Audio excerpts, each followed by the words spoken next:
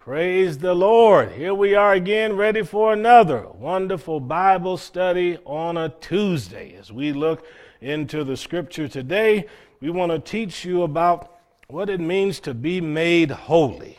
We want you to know God is the one that does this, and we want to work on the word sanctification. Sanctification is a big word with a lot of syllables, but it just simply means to be set apart. Now we want to begin in Ephesians 4, and I would like to read verse 20 through 24. Ephesians 4, verse 20. But ye have not so learned Christ, if so be that you have heard him and have been taught by him, as the truth is in Jesus, that ye put off concerning the former conversation the old man which is corrupt according to the deceitful lusts. Be renewed in the spirit of your mind, and that ye put on the new man, which after God is created in righteousness and true holiness. Wherefore put away lying, every man speak truth with his neighbor, for we are members one of another. Let's have a quick word of prayer. Again, Lord, it's our privilege to minister your word. We pray that you speak to all of us clearly in Jesus' name. Amen, amen. Okay, everybody here knows that people are consistently talking about what it means to be holy, and we understand that to be a Christian means to be like Christ. We certainly don't want to live a profane life or an unclean life, but we need to know what it means to be made holy and who's the one that actually makes us holy. The first thing that happens when you're born again is this whole process of regeneration. God comes in by the Holy Spirit. He gives you a new heart, and he plants within that heart a new disposition and a new attitude. By faith, then, your old nature or your old habits are crucified with Christ. So we believe that since Jesus died on the cross, we died with him. In fact, Paul says it this way: I am crucified with Christ, nevertheless I live. Yet not I, but Christ who lives in me. The life that I now live in the flesh, I live by the faith of the Son of God. So the beauty of the Christian life is that there's someone resident within me who wants to manifest himself. Paul tells us in the scripture we just read that we have to renew our minds. Now, this is where the principle of sanctification begins. The renewing of the mind is necessary. The more you learn about Christ, the more that he himself can do to help you live a godly life. Our mind is what very often leads our actions. We think about something, and then pretty soon our actions follow what we've been thinking about. Somebody falls in love with someone, they think about how they can wine, dine, and romance them. Then before you know it, they're following out that principle. Somebody gets to thinking about a new car, then pretty soon they're making their way to some car lots. Somebody becomes a born-again Christian, they begin to think about a new life, and pretty soon their behavior begins to correspond to the new thinking. Since Paul says our minds have to be renewed, that means there's enough old stuff up here that needs to be pushed out, that it's an endless journey. You're constantly pushing out the old and bringing in the new. In fact, I contend that if you're not renewing your mind, you can't do verse 22 and you can't do verse 24. Verse 22 is to put off the old man. If you're not renewing your mind with God's word, then you'll never know what the old stuff is that you need to get rid of. And if you're not renewing your mind with the word, you'll never know how to put on the new man. Paul says here it's created in righteousness and true holiness. In Colossians, he tells us the new man that we should put on is after the image of God. Once you become a Christian, that new nature, it comes to you by the power of God. And in that new nature, there's no prejudice. Do you realize a person that's born again and in love with God, they love people? You have to teach a person to be prejudiced. That doesn't come from the new life in God. You have to teach somebody to do that. The man or woman who comes to Christ and places everything at the foot of the altar and begins a new life, that's an opportunity to roll every burden and every care off on the shoulders of God.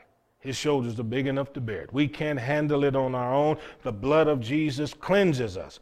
So the Spirit of God then begins the process of illumination, and as He shines light on the Word, then we begin to see this is good, this is bad, this I should not do, this I ought to do.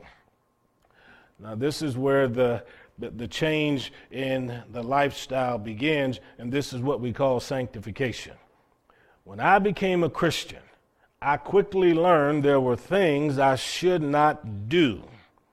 So I shouldn't use foul language. I'm a Christian. My conversation should be used to be edifying, and my conversation should be seasoned with grace. When I became a Christian, I understood immediately these eyes should not behold that which is unclean. This is something people have to grow into. Some people get it quickly, other people struggle with it. Nevertheless, this is the process of sanctification. Once I became a believer in the Lord and I started walking with Him, I had no interest at all in secular music. There are a whole lot of people, that stuff doesn't bother them at all, but I don't care anything about all of that. My interest is to fill my head and my mind with those words and those sentences that which will glorify the King, knowing that this body is the temple of the Holy Spirit. Job said, I've made a covenant with my eye. See? Now, if sanctification is not at work in your life, and you're not permitting God the Holy Ghost to make you holy, then you destroy your testimony amongst other people, and then pretty much you end up in a whole lot of conviction from God and condemnation from the devil. And here's an example. There are plenty of people who say they love God and are Christian and walk with God. But as adults, they'll sit there and they will watch things on TV with their adult children that they probably shouldn't watch. Then after it's over, they'll say something like this, well, we got a revival taking place at the church this week. Why don't you come on out and maybe God will speak to you? Now, you didn't just spend 15, 20 minutes or 30 minutes or a couple of hours watching all kinds of filth, and now you want to tell them about they ought to come and live holy, and they're just looking at you and politely declining because they know that if it hadn't changed you, how's it going to change me? And there are plenty of people who don't see any kind of contradiction in our lifestyle when it comes to living for God. Paul says earlier here in verse number 20, you have not so learned Christ. So Christ is the object of every believer's learning. He is the object of our Christian education. He's the basis of everything that we learn to do as far as being a Christian. How can I be like Him? How can I be strong in my faith? How can I possess unwavering characteristics so that my peers will not have the strong kind of influence that they would like to have over me? When I went to the Marine Corps, those folks were vile. Those folks were foul. Everybody loved to get drunk. They'd spend their money on places there's no way on this earth I would ever even darken the door to go into, and they would be involved with brawling and everything else. And plenty of them thought that because I was a Christian, I was soft and all of these things. But, you know, I can say this, when I was 17 and 18, I wasn't quite as sanctified as I am now. You know, I could get angry real fast if somebody was bothering me. But at the same time, I helped them to understand that the Scripture says a man with an unruly spirit is like a city with the walls all torn down. The man or woman that walks with God and is able to control their emotions, control their appetites and their desires, that's a person that's allowing God to make them holy. When a baby is just a little tiny thing and can't communicate when they're in pain or what kind of problems they're having, Mom and dad look after that child, carry it from one place to another. But the moment that little child is able to move those legs a little bit and stand up on its own, then they kind of let him wander from one place to another. And then when he learns how to use the commode, the diapers disappear. Once somebody learns how to use the fork and the knife, then all of a sudden the bottle, it disappears. What is mom and dad doing to that baby? They're sanctifying that child. They're setting that child apart from that which is possible in infancy, but to something else that's for another age bracket now. And this is why 7-year-olds aren't taught the same things that someone who's 17 or 18 will learn. And parents don't talk to a 4-year-old about bills in the house like they'll talk to somebody that's 22. The Christian life demands that we go from grace to grace, from faith to faith, from glory to glory. The moment you have accomplished one thing by trusting God, you then move into another cycle where you're trusting God here. There will never be a time in your Christian life where you are not believing God for something or someone. People may say, well, I don't even have any needs. I don't even ask God for anything. You're deceived, because there's always somebody that's lost that you know of. There's always someone that's hungry that you know of. And you can pray for them. You can believe God for them. So this idea of sanctification begins at the new birth. And God starts working on us, molding us and shaping us and setting us apart. Now let's go into the Old Testament, look at a couple of scriptures here. And I'm going to ask you to go to Exodus, and we'll go to chapter 19. Exodus 19, and look at verse number 10. The Lord says to the Israelites, go to the people, says to Moses, go to the people and sanctify them today and tomorrow. Let them wash their clothes. Now, to sanctify means to be set apart. This is the process of taking something that has been consecrated and placing it over in another particular area. This is what God did when he brought us out of sin into righteousness. He translated us from the kingdom of darkness into the kingdom of his Son. So you were sanctified when you were born again. In fact, Paul says it this way in Corinthians: Jesus Christ has been made our sanctification, made unto us our sanctification. Now, there are churches in the South that believe sanctification is a secondary blessing. And they think you've got to get in the altar and pray and ask God to sanctify you. And once you're sanctified, that old nature will be done away with and you'll never sin again. That is utter deception. As long as you are able to be tempted, there's an old man in there somewhere. And as long as you're in this physical body breathing, you need to know that there's something within you that the adversary goes after to tempt.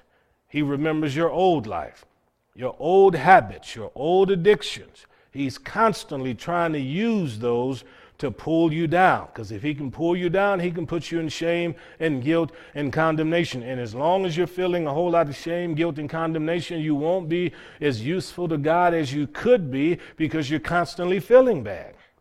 And some people are always saying, I just don't feel worthy to do this. I don't feel good enough to talk to somebody about this or that. Well, none of us are perfect, and none of us are ever going to be perfect. However, despite our perfections, but because of the blood of the Lord Jesus Christ, Paul says we are saints.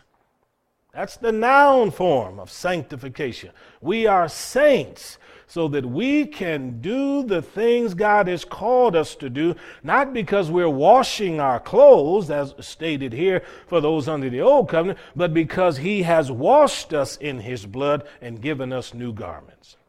So I traded my old garment of sorrow for one of praise. Let's look at another verse here. Go to Numbers, and in Numbers chapter 11, notice what it says in verse 18. That's the fourth book of your Bible, if you're following this by television. Numbers 11, verse 18. Say to the people, sanctify yourselves against tomorrow, and you shall eat flesh, and you have wept in the ears of the Lord, saying, who shall give us flesh to eat? For it was well with us in Egypt. Therefore the Lord will give you flesh and you shall eat. So the Lord was telling them, separate yourself because I'm getting ready to do something great. Now this is part of why we fast when we pray sometimes. When you are in need of God to do something for you, or maybe God is motivating you inwardly to do this. According to Isaiah 58, there is a fast that pleases God. And it's not the kind of fast where you're just running around here trying to do good works, but it's you humbling yourself in the presence of God. Now, what is a fast? A fast is when you decide I'm separating myself unto God so that I can give him a particular amount of time, and during this time I am not going to eat or drink.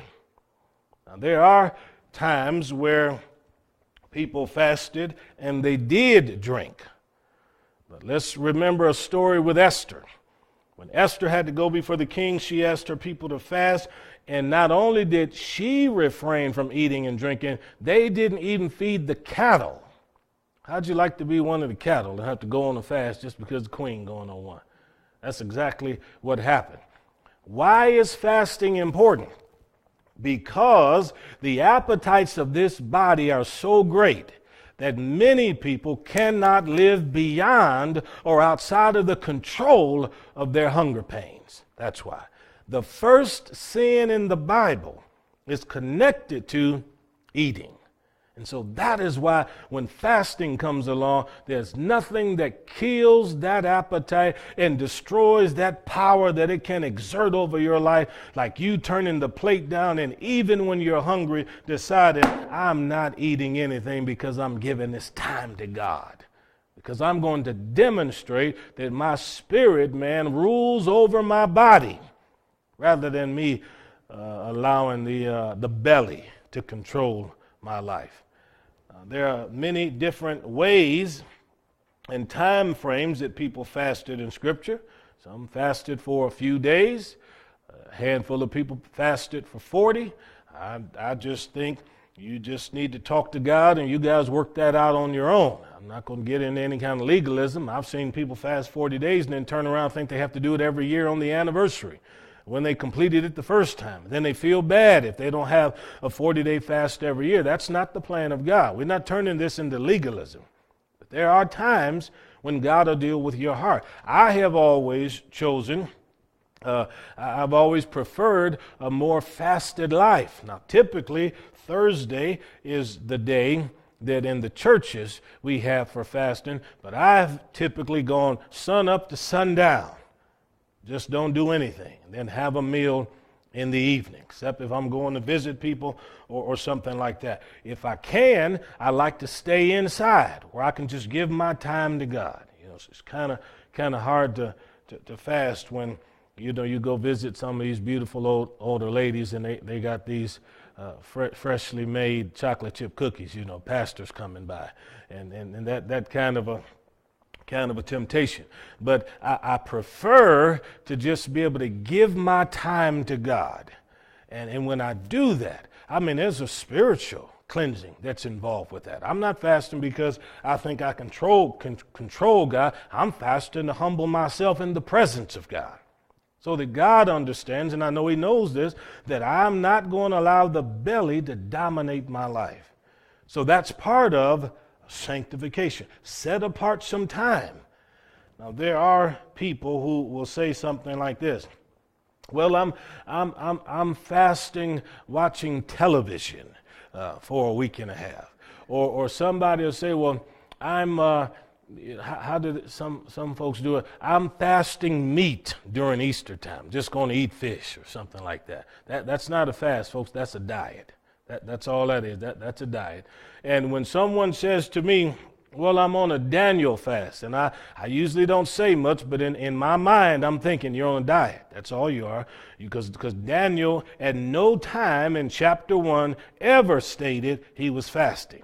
He merely said to the eunuch that was in charge of them, we don't want to eat the defiling food that you put before the king. We want to preserve a kosher diet in accordance with our beliefs. And so if you just give us a few vegetables and let us drink a little bit of water or whatever, we're going to be fine. Now, other people say, well, I'm going on a Daniel fast and I'm just eating vegetables. And again, I say it's not a Daniel fast, it's a diet. A fast is when you deny the body the nutrients and the nourishment and the sustenance that are in these foods. I've seen people go on fast and they've got these big protein shakes, and those protein shakes got more nutrients in it than a meal that somebody would eat every 3 or 4 hours. No, folks, we're humbling ourselves in the presence of God, demonstrating to God that we can live a life that's consecrated and set apart. Now, I didn't mean to say all that, but we said it anyhow. Okay, so let's look at this a little bit more. In 1 John chapter 1, verse number 7, what is sanctification? 1 John chapter 1, verse 7. If we walk in the light, as he is in the light, we have fellowship with one another, and the blood of Jesus Christ cleanseth us from all sin. The blood of Jesus Christ, his son. I told you when we began that the Spirit comes to work in your life at new birth. As he begins to shine the light on the Word and on different aspects of your life, he then shows you what to turn from, and he shows you what to turn to. That process is sanctification. Once I realize there's something in me that displeases God, that I'm engaged in activities that are sinful or wrong, it's at that point I can avail myself of the blood of Jesus Christ, and his blood cleanses of all sin. Now, people forever have been trying to deal with the guilt that comes with sin by the works of their hands. Adam and Eve sinned in the garden, and God found them in the bushes. And when the Lord found them in the bushes, they started pointing a finger at one another. In the end, what did they end up trying to do? Make some skins to cover up their nakedness. And from Genesis until now, the way mankind has tried to deal with guilt and shame is fabricate something from their minds with their hands that'll make them feel better about their sin issue. We see it over and over again. So here is someone who knows they've been engaged in activity they shouldn't be engaged in, so they figure, well, if I go clean the houses of several people, that's going to make me feel better. Or someone who's a sinner, doesn't know God, they think, well, if I go and I volunteer at a food bank and give away food, or if I go to a pantry and give away food, I'm going to feel better about myself. Well, you may think you're going to feel better about yourself, but you haven't dealt with the issue that's producing the guilt in the first place. That's the issue of sin. This is why John says in chapter 1 here, verse number 7, if we walk in the light as he is in the light, we have fellowship with one another. See, Paul told us that light and darkness has no fellowship. When I come in contact with another Christian, there's something that bears witness. We can agree. I enjoy being with them. We may not agree on everything or even a denomination or something like that, but we agree on the virgin birth, the sinless life, the death, burial, and resurrection, the ascension of Christ, and the fact that he's coming back again. So when I come in contact with somebody from around planet Earth that knows the King, then light comes in contact with light. But when I come in contact with somebody filled with darkness, then immediately there's something that repels us. And this is why there's disagreement between Christians and sinners. We are constantly trying to convert sinners to a way of life that they've never, ever accepted by the new birth. You cannot convert a man to Christian principles if you can't get that man or woman to become a Christian. The new birth gives people a new set of faculties, new eyes for a new perspective, new ears to hear things differently, a new heart to have sensations and emotions about things that they've never had before. When I come in contact with someone truly born again, I know I'm dealing with someone that knows God. And that's why in this whole process of sanctification, God wants us to make use of that blood. Now let's go to Romans 12 now. Romans 12, and I'll show you something else here in verse number 1. We're talking about what it means to be made holy. We've tried this on our own, but it doesn't work. There was a time when the Holiness Baptist churches in the South wouldn't allow people to own a television. You see, it just you couldn't have one. Now, I'm not going to lie. I've seen enough stuff on television. I wonder sometimes how people don't go crazy watching that thing. But I do know there's a lot of good that comes through that. Just a tool. Good and bad can come through that just as well as the computer. But people are constantly trying to make themselves holy. They read in the Old Testament where a woman shouldn't wear what pertains to a man. So you got a whole group of people on planet Earth, or I should say in parts of America, that don't think a lady ought to wear a pair of pants, without even knowing that ancient Romans didn't wear the kind of clothing we wear anyhow. Then you have those that, they don't want anybody to put any makeup on. They'll tell you set a barn on fire and the first thing that'll blister will be the paint. They think all of this is making people holy, and they think if I live that way, I'm living a sanctified life. I'm telling you, you're not. I've met people that try to quote a verse out of Corinthians. It says a woman ought not ever cut her hair. They just think it's ungodly if a woman ever does that. Just beauticians all over planet Earth are out of the will of God simply because somebody has a belief system. Says a woman ought not cut her hair. So what I'm telling you is we cannot produce in and of ourselves by our own rules what only the blood is able to do for us. The blood makes us holy. Christ is the one that cleanses us. I do know that what I wear won't make me holy, but I know you can wear too few clothes and that'll make you unholy. Oh yeah. I've seen that too. Peter said to the reader that Sarah was modest in her apparel. Well, that's how we all should live. We should try to be the kind of people that are drawing attention to the King. I see these ministers sometimes, and when they take their hands out of their pockets, they got big stones on every finger. I mean, the rocks are big, folks. I'm telling you, huge. And each one costs a whole lot of money. And then when they're talking to you, they like to make sure they're doing this kind of a thing, and just flashing it in the light, just so everybody gets a chance to see that. And the whole time when I'm in the room with that, I think this is absolutely despicable. So carnal, dripping with the world, trying to impress people that don't know God. But the man or woman that walks with God in holiness is somebody that's going to move in the power of God, because there'll be a firebrand plucked out of the fire, and when they lay hands on the sick, the expectation will be there for God to do something. We want to cast out devils and make the devil leave when we won't go when God tells us to go somewhere and be led by him. So notice then, in Romans 12, verse number 1, I beseech you, brethren, by the mercies of God, that you present your bodies a living sacrifice, holy, acceptable unto God, which is your reasonable service. Now notice, this is something you do and I do. Present ourselves to God. How do I do that? Well, as God renews my mind with his word and he changes my thinking, and I'm getting rid of the old man and I'm putting on the new man, that whole process is making it possible for me to present myself to God as a sacrifice. I'm saying, God, I belong to you. I belong to you, God. This is your body. You can do whatever you want with it. You redeemed it. Scripture said I'm bought with a price. You can clothe it, you can starve it, you can send it anywhere you want on planet Earth. It belongs to you. And I've seen plenty of people that have gone around the world with the gospel and have had to deal with this.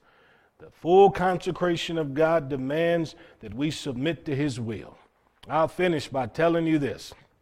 John and Betty Stam, many, many years ago, nearly 100 years ago, met in Moody Bible Institute and fell in love with each other because they were deeply in love with God. Both of them felt like they were called to go to China. So they began to prepare themselves to make their way there. They took a ship, and sure enough, that's exactly what they did.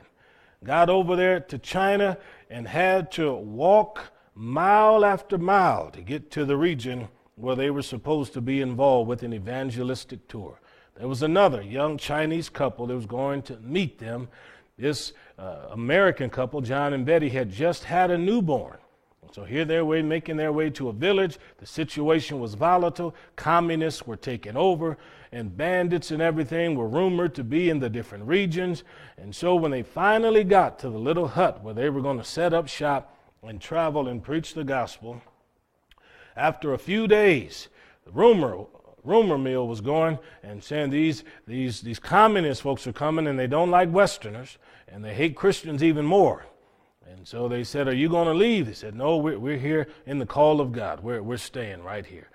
And that's what they did. And one of those mornings, the word came out that the marauders have come to the gates of the city, and they send word to them, said, "Get out of here as quick as you can." But before they could get anything packed, all those bandits had come through the gate, and they wanted to know where all the foreign devils were. And they found out there were 2 missionaries in that little village.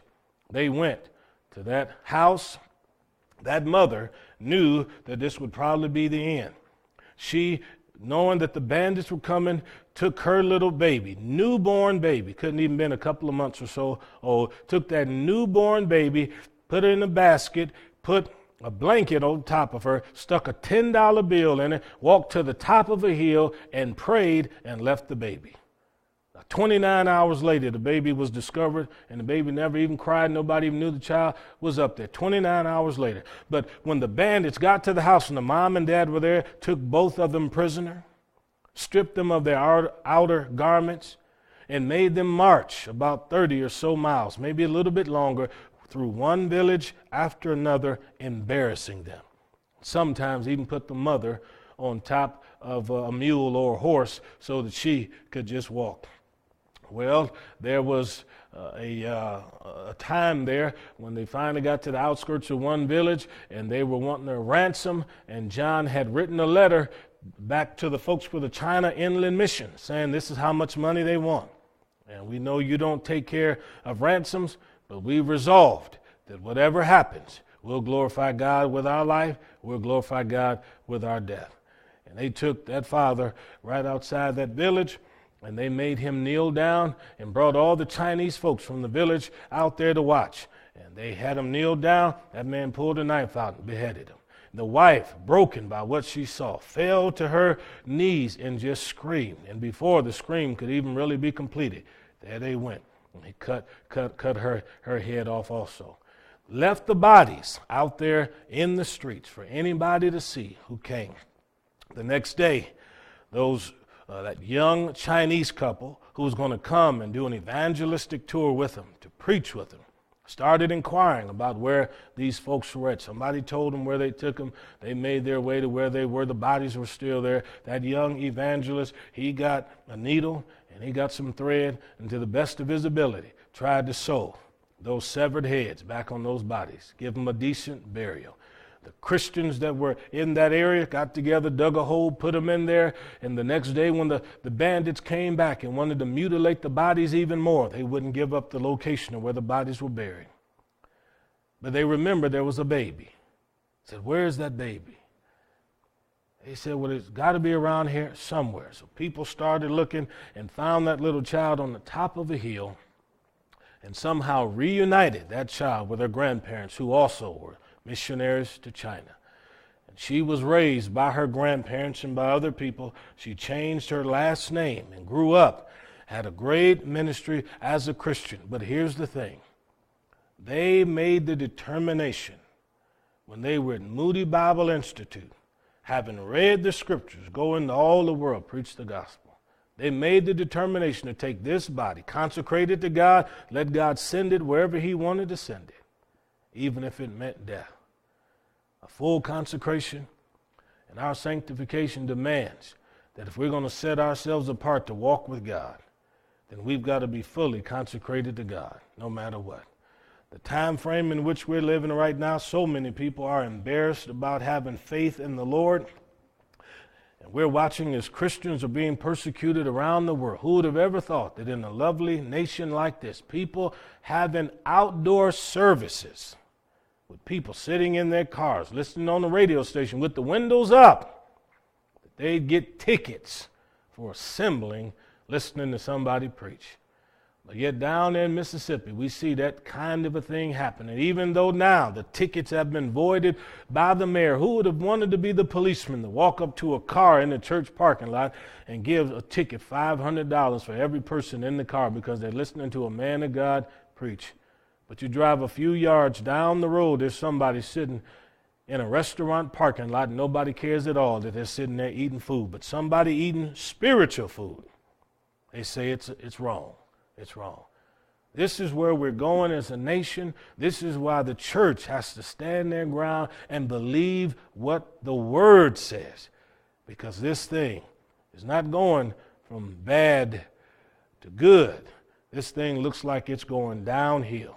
But I can tell you this, that Jesus said the city of God, the church of Jesus Christ, is a city set on the hill. We're going to let our light shine, and our light's going to shine bright in the midst of darkness. We will not be intimidated because we're going to serve God and walk with Him.